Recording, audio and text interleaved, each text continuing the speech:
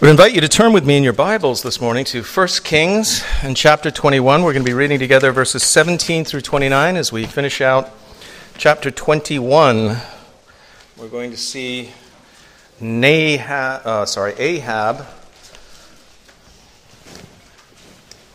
who is very, very pleased now that he has been given the garden, the vineyard of Naboth the Jezreelite, to be his own.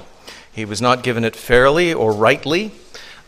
He was given it after his wife connived with the elders of Naboth's town to have him murdered. It was all done under the king's seal and by his authority, and yet it was a desperately wicked act.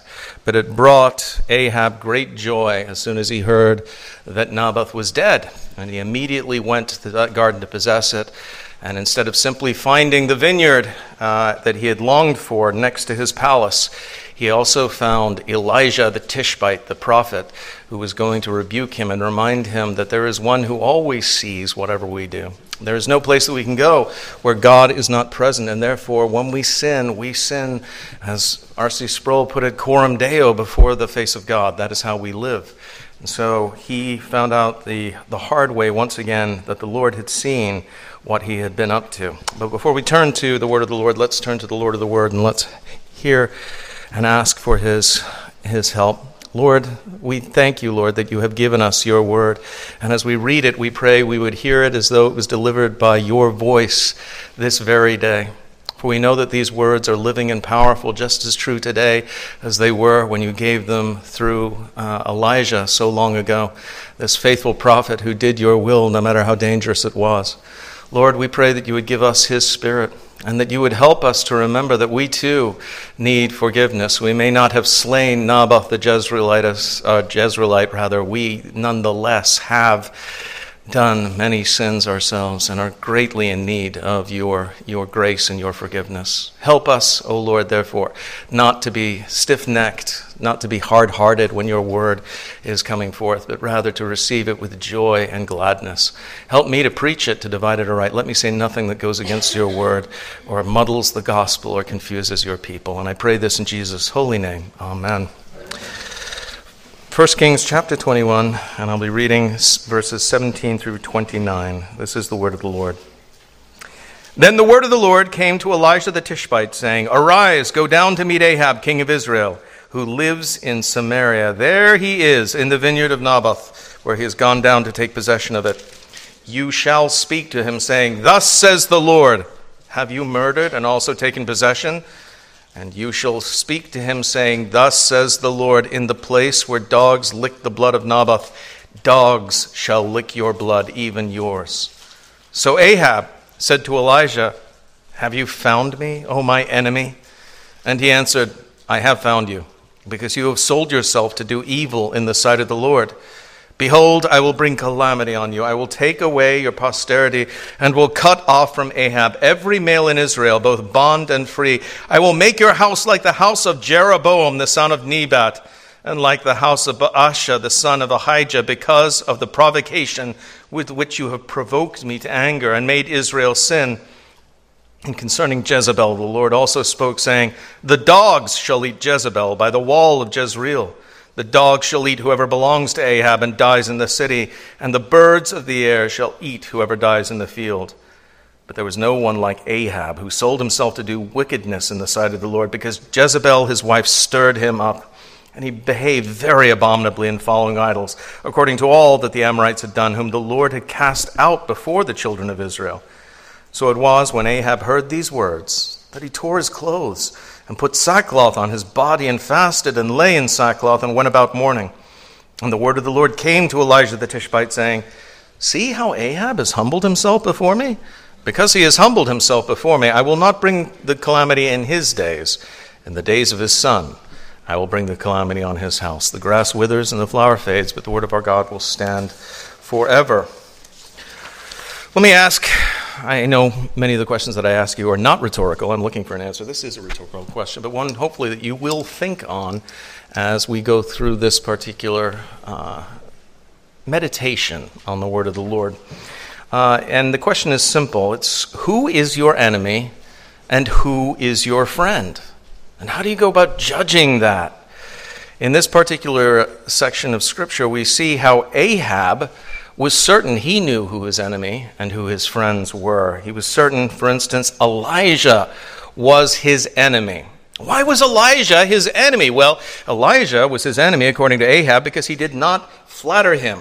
He did not tell him comforting and encouraging lies like the false prophets who thronged Samaria, the capital, whom we will meet in the next chapter. Elijah also kept delivering what to his eyes was bad news. It always turned out to be true, but Ahab still didn't want to hear it. He did not want to hear the truth. He could not, quote, handle the truth. It was something that made him very, very sad.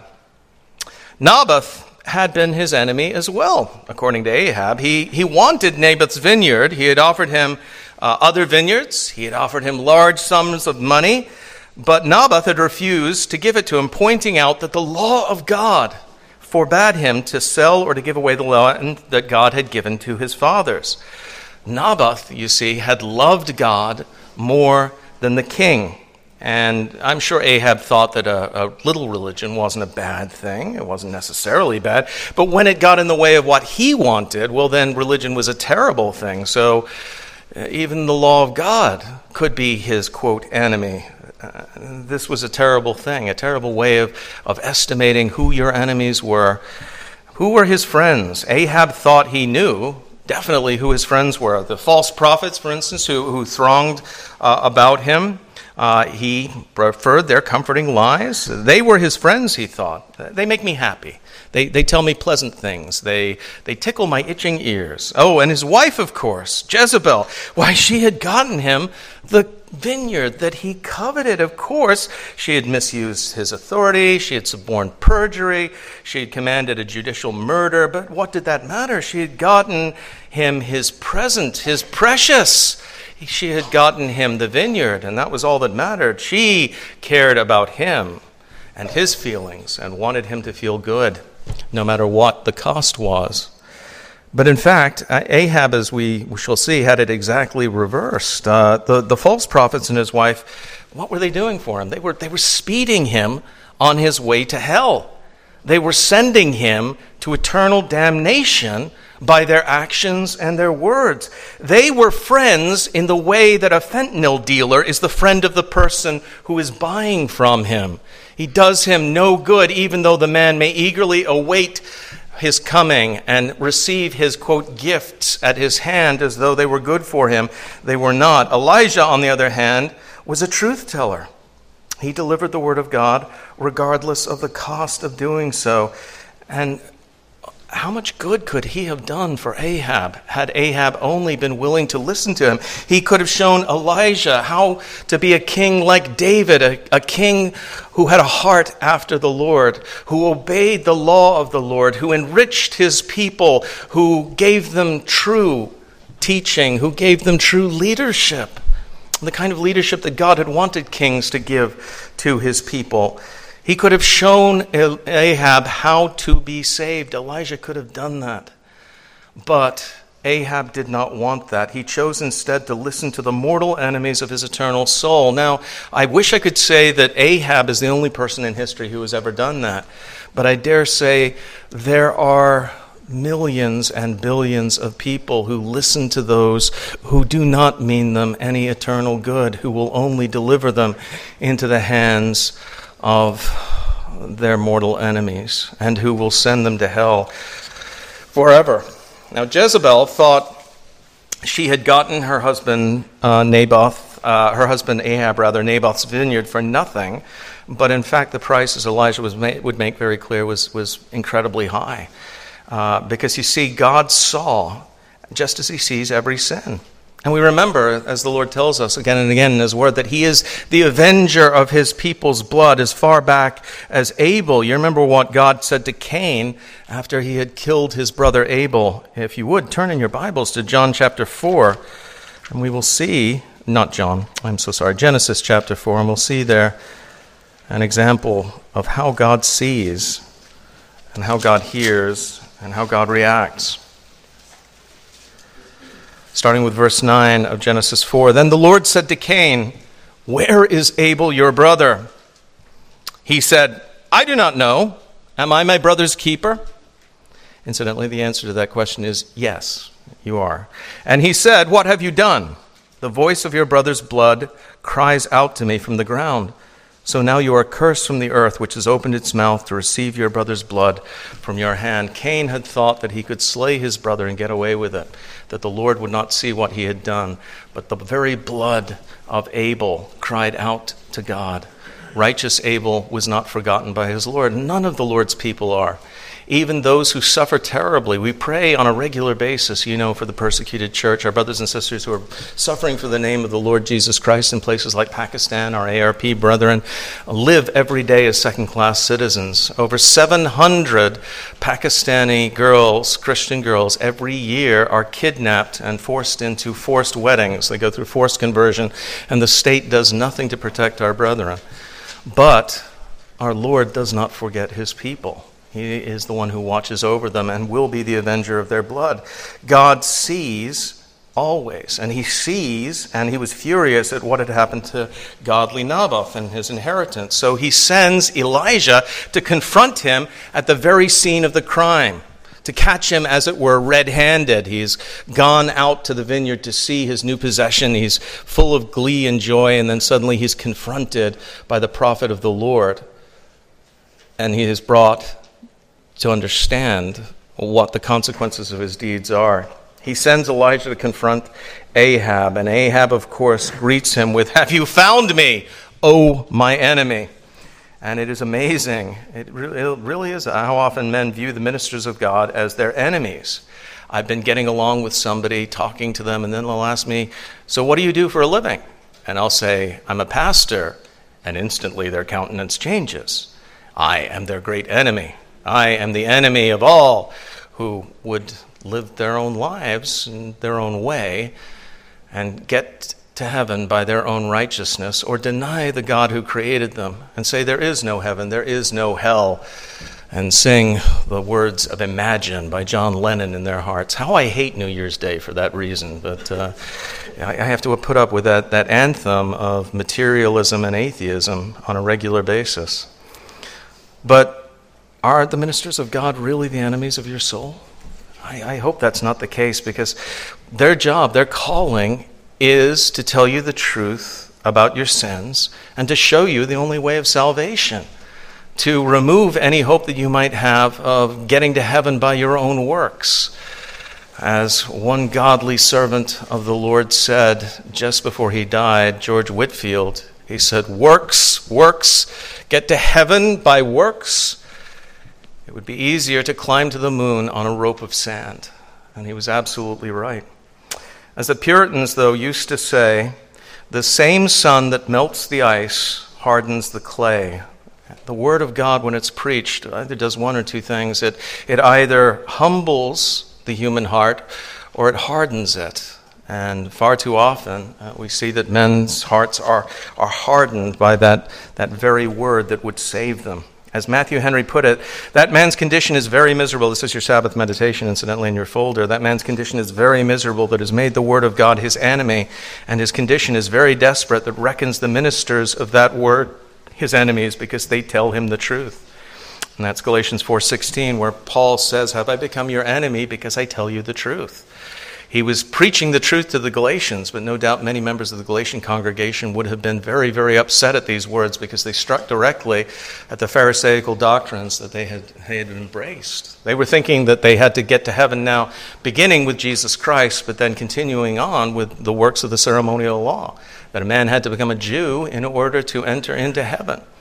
And Paul said, no man has ever gotten into heaven by the works of the law. And he opened up the word and he showed how Abraham, for instance, was justified by faith. He believed the promises of God and it was accounted to him for righteousness, but that no one had ever been saved by keeping the ceremonial law, because we all fall far short of that. We'll see that in a little while. Elijah's message is dire indeed. He tells him that his line is going to be cut off, just as the lines of his predecessors had been cut off. He says also the dogs will lick up his blood. But in that sense, he's going to do better than his wife and his descendants. His wicked queen Jezebel will be eaten by dogs. And he says, your descendants will be food for scavengers. Worms got to eat, same as buzzards, to quote Josie Wales in the case of his descendants. Then the author of 1 Kings tells us, at this point, immediately following that curse, the other reasons why this would happen. And he says, in short, although there were 20 kings in the northern kingdom, Ahab was by far the worst. He was no better than the child-sacrificing, false god-worshipping Amorites whom they had displaced from this particular area. He had made the nation of Israel, the northern kingdom, exactly as bad as the Canaanites who had been under God's cherem, his curse, and who had been driven out of the land. What had happened, unfortunately, is the people had come full circle. They had been brought into a land flowing with milk and honey. They had been told, if you follow me, I will be your protector. I will drive your enemies out. It'll be as though hornets are chasing them. You will have nothing to fear. Only be faithful to me, O Israel. And they had been utterly faithless. And there is now this long list of curses that the Lord had warned them. Before they entered in, you remember, on the plains of Moab, Moses had delivered that sermon where he had said, if you love the Lord and if you keep his commandments, these are the blessings that will follow. But if you despise the Lord, if you reject him, if you go after the false gods of the Canaanites, these are the curses that will fall upon you. And now they have nothing but curses to inherit. But then, at this point in the story, and I got to admit, the first time I was reading through, I still remember this to this day, the first time I was reading through 1 Kings, I did a double take at this point. Because the next thing that happened, I did not expect at all. What happened? I expected, I don't remember exactly what I expected, something like Ahab would say, kill him, seize this guy, get him, throw him in jail, something like that. Feed him on the bread of affliction and the water of affliction, just as he would say about Micaiah in the next chapter. But he doesn't. He doesn't at all. What does Ahab do? He humbles himself. Isn't that remarkable? He humbles himself before the Lord. It's a scene as dramatic as what happened in Nineveh when Jonah preached there. You remember in Jonah chapter 3 and starting with verse 4, and Jonah began to enter the city on the first day's walk. Then he cried out and said, yet 40 days and Nineveh shall be overthrown. So the people of Nineveh believed God, proclaimed a fast, and put on sackcloth from the greatest to the least of them. Then word came to the king of Nineveh, and he arose from his throne and laid aside his robe, covered himself with sackcloth, and sat in ashes. This was the Assyrians, the mortal enemies of the people of Israel. And yet they had humbled themselves on simply the word, yet 40 days and Nineveh will be destroyed. It was remarkable. It was dramatic. And as a result of this act of humbling himself, the Lord tells Elijah the Tishbite that while the curse is still going to fall on his household, it won't fall during Ahab's lifetime. He's decided not to take his line away from him before his very eyes, but later on. Now, what happened? Was this genuine repentance on Ahab's part? Did Ahab, was he wonderfully born again at that moment? Did he, as Billy Sunday used to put it, walk the sawdust trail at that point in time and give his heart to Jesus? Is that what happened with Ahab? I dare say, unfortunately, no, I don't believe so. Not only is there no mention of repentance and restitution following the theft of the vineyard, it should have been the case that the king immediately gave back the vineyard of Naboth to his family, or if his family had been wiped out, given back to his tribe. But we'll see in the next chapter that there is no true religious reformation on Ahab's part. Like a dog returning to his vomit, Ahab once again turns away from his true friends, and he listens to the counsel of his enemies. We'll see that happening in the next chapter. Ahab realized that Elijah, his prophecies always came true. And no doubt he was sorry for what his sins had won him, but he was sorry for his sins in the same way that almost every child is sorry for his sins when he is caught. because he fears the punishment that is going to fall on him as a result. So what does he do? Every child, almost, except for the most stubborn. I mean, even I did it, no matter how hard-hearted I was prior to regeneration. When I was caught, oh, please, Mommy, Daddy, please. I didn't mean it. I'm a good boy, I am. Give me another chance, please. All the time. Was I really repentant for my sins, for what I'd done? No, I did my sins gleefully, happily. But there was no true turning in my heart, not until I actually saw myself for as wicked as I really was. But Ahab has already seen the power of the Lord. And like the demons, he knows that there is a God, and he fears his power. So what does he do? He humbles himself. He does what he can. He puts on sackcloth and ashes. He acts like a penitent. And it's very doubtful that he repented for what he had done. It's doubtful even that he gave the vineyard back. We have nothing that says he did. But he was right to have humbled himself. He should have done that. Now, he should have gone much further than that. He should have said what David said. You remember when Nathan confronted him for his sin? What did David do? David, you remember, had taken the wife of Uriah the Hittite, his mighty man, his faithful follower, and he had committed adultery with her. And then he had judicially murdered Uriah. He had sent a message to Joab, the commander of the army, saying to him, put him in the front, make sure he dies. And he had indeed died. And David had forgotten. David, every man when he sins becomes a practical atheist. I don't think any man really sins thinking God is here right now. I'm in the presence of God. I'm sinning before the Lord. David had thought no one saw what he had done. Oh, sure, Joab knew about it. But Joab had been his partner in crime, or at least a criminal in his own actions in the past. And so he had no doubt that he would support him in this thing. And Ahab had thought, when this took place, there are no consequences to this. That's what the sinner always thinks, no consequences. But he realizes there will be consequences, and so he humbles himself. He wears sackcloth and ashes. But you can do that. You can break down in tears, you can wear sackcloth, you can wear ashes, you can put dirt on your head, and yet never truly love God. And never really believe the gospel, never turn to the Lord as David turned to the Lord, not only before Nathan saying, I have sinned, admitting his sin, but then writing those words in Psalm 51 where he declared his guilt against you, and you only have I sinned, and asking once again to have the joy of his salvation restored to him, to have his iniquity purged away, to be washed cleaner than the snow once again. He does not do that. He is almost penitent, but not quite. But the Bible is full of these almost Christians. The Governor Felix, for instance, who heard Paul preach again and again when he was imprisoned. In Acts 24, starting with verse 24, we read this: After some days, when Felix came with his wife Drusilla, who was Jewish, he sent for Paul and heard him concerning the faith in Christ. Now, as he reasoned about righteousness, self-control, and the judgment to come, Felix was afraid and answered, Go away for now. When I have a convenient time, I will call for you. Meanwhile, he also hoped that money would be given him by Paul, that he might release him. Therefore, he sent for him more often and conversed with him. Again and again, Felix heard him. I have no doubt that he heard Paul again and again to the point where he began to be convicted of his sins, where he began to become afraid of the judgment to come, and then he would send Paul away. He would send away the friend of his soul at the very point where he needed him most. Because we all need warnings, absolutely, but we also need hope. We need the gospel message. I was very struck by a historical event. It happened in the life of D.L. Moody. You remember the preacher from Chicago.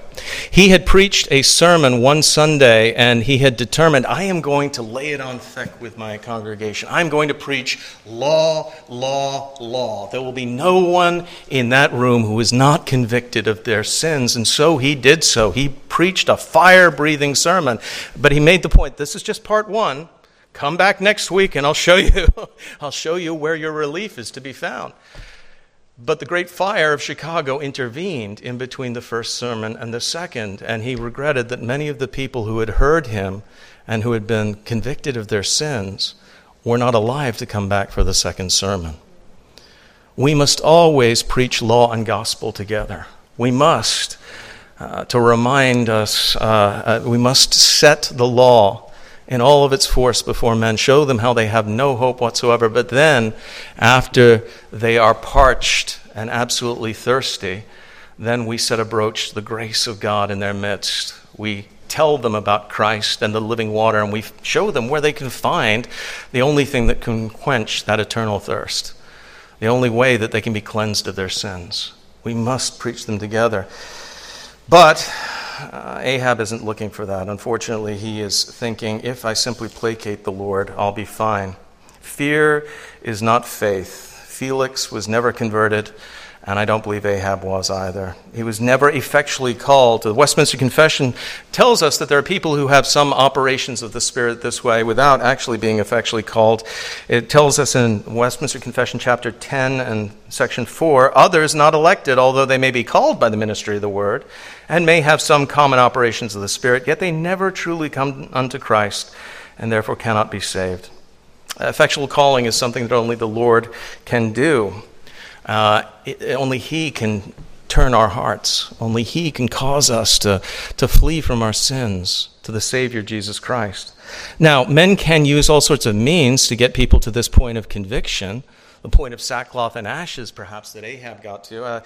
Unfortunately, that's very common in evangelicalism even to this day. Charles Grandison Finney was the guy who really got that started with his new measures. Finney was a Pelagian. He believed that every man had the power to save himself simply by repenting and following in his own strength the Lord. He said, a revival is nothing supernatural. A revival is simply the right use of means. He compared it to modern agriculture. You don't need the Holy Spirit to bring a harvest.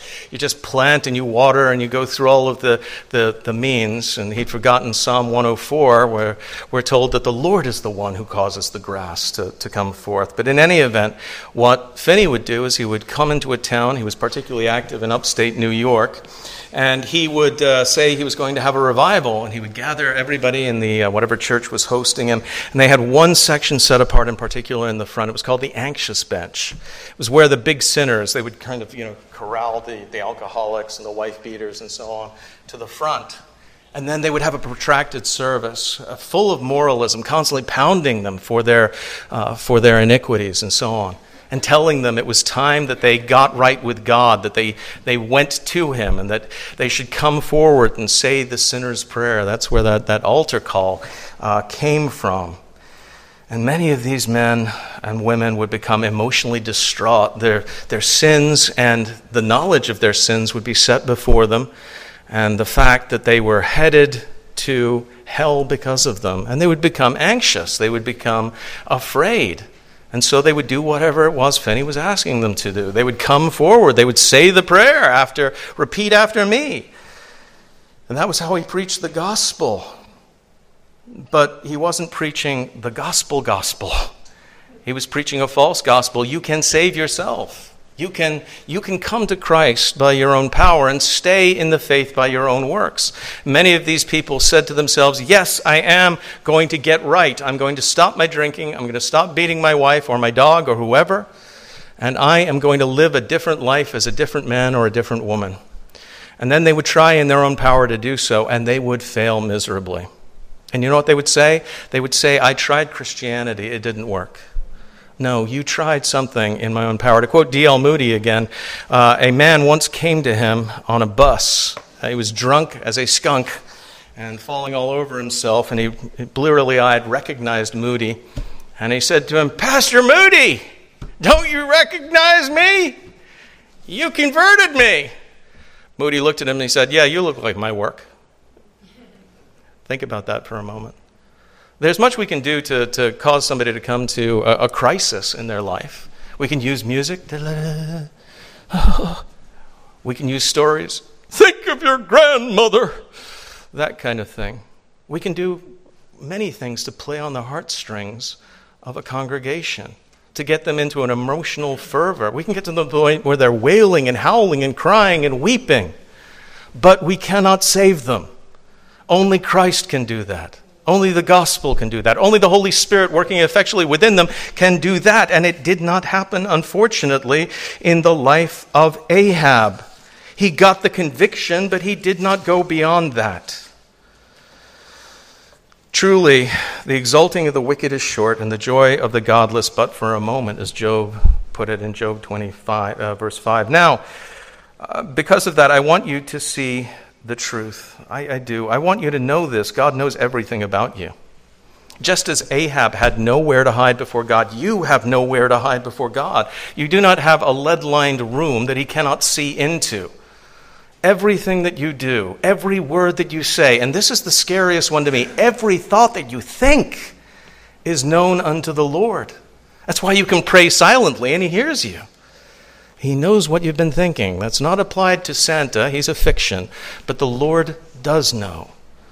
He knows what you have been doing all the time. And he knows that just as Ahab had no excuses to make, you have no excuses to make. There is nothing that you can say to clear yourself. Even ignorance of the law, as in our civil law, believe it or not, is no excuse. I found that when I said to the police officer, I didn't know I was in a 35 zone. He said to me, smiling, doesn't matter whether you knew. You were. And the truth is, it doesn't matter whether or not you acknowledge that you've broken the 1st, 2nd, 3rd, 4th, 5th, 6th, 7th, 8th, 9th, and 10th commandments. You have. And so you stand as a guilty sinner this day before the Lord if you are not in Christ. Your own desires have caused you to sin, have caused you to commit iniquity before the Lord. And therefore, if you are to be saved, what must you do? Well, many turned to works of righteousness. There have been many philanthropists. I always mispronounce that word. It's one of the many. Many philanthropists in history who have thought, by spending inordinate sums of money in charity, I will save myself. Many of the robber barons built churches, stained glass windows, all sorts of good works for the Christian church, thinking that they would overcome the terrible things that they had done in their lives in order to achieve their positions of power. It's false.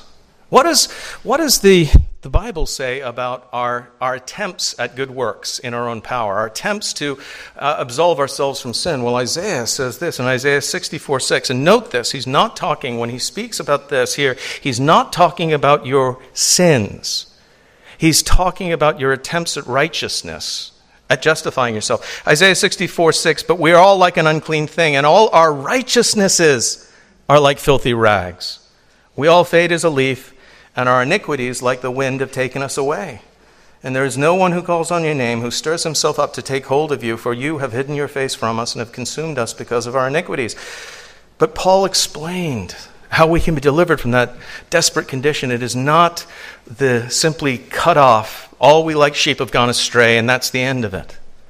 But rather there is hope for us. In Romans, we read about it. Turn with me, would you, in your Bibles? I want you to read this for yourself, not just me. Romans chapter 3, and then starting with verse 20.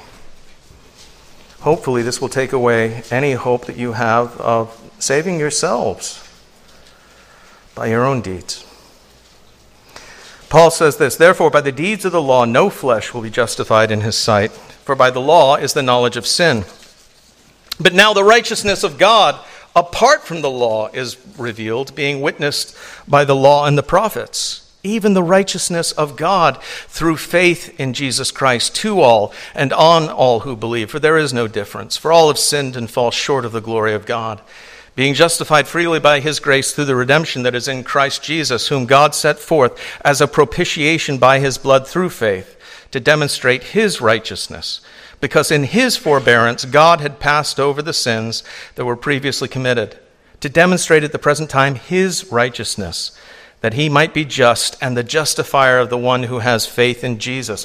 Where is boasting then? It is excluded by what law? Of works? No, but by the law of faith. Therefore we conclude that a man is justified by faith apart from the deeds of the law. I want you to notice one thing there. It comes up several times. There's much that I hope you took away there, but note this. Your righteousnesses, as Isaiah put it, are filthy rags. All of our sackcloth, our ashes. If we were medieval monks like Luther, our self-flagellation, our wearing of hair shirts, our going without hot food, our only showering cold, and all of those things that we might do to afflict ourselves, our attempts at righteousness are worthless. They will never atone for our sins. Did you see the repetition of the phrase, his righteousness? His righteousness. Whose righteousness? God's righteousness. God's perfect righteousness. Whose righteousness do you need? You need his righteousness. And this is something that can only be given to you if you close with Christ by faith. Then his righteousness, his perfect law-keeping is imputed to you. What did it say of faithful Abraham? Even in the Old Testament, he believed God and it was accounted to him for righteousness. Not Abraham's righteousness saved him, but Abraham's faith gave him access to the righteousness of God. That's the righteousness we need, a perfect righteousness, a spotless righteousness, a stainless righteousness. A righteousness that Ahab was not pursuing. He thought that by his own groveling before God, that would be enough. It was right for him to humble himself. We should all humble ourselves before God. But do not think that by merely bowing before God, that is enough. We remember on the last day we are warned that every knee will bow. Those who had bowed before and those who were forced to bow then. And every tongue will confess, willingly or unwillingly, that Jesus is Lord. Even the demons know that. But don't be counted with their number. Be counted with those who have bowed the knee here, who have humbled themselves but gone further, have closed with Christ by faith. Believe on the Lord Jesus Christ and you shall be saved. That's the great promise, God's covenantal promise. Do not hesitate, but close with him if you have not already done so. Let's go before him now. God, our gracious Father, we do pray, Lord, that you would not give us Ahab's contrition or Judas's despair. I pray, Lord, that you would instead give us the kind of repentance that Peter, after he betrayed you in the courtyard, was given. He saw his sins. He thought all is lost, but you met him and you assured him of your love and you restored him. You had prayed for him that he might not be lost. I pray, therefore, this day, O Lord, that you would keep us, preserve us, call us if you have not yet done so. Those who hear my voice, there will be a mixed multitude, some who have not yet come to you by faith. I pray, Lord, that you would put upon their conscience this day their sins and let them know that their own attempts at righteousness will never overcome them. But instead, O Lord, let them cast them away and flee to Christ. Let them go to him and achieve that salvation that only he can give. Let them accept the wedding garment that only he can put upon them. O Lord, we do pray this in Jesus' name.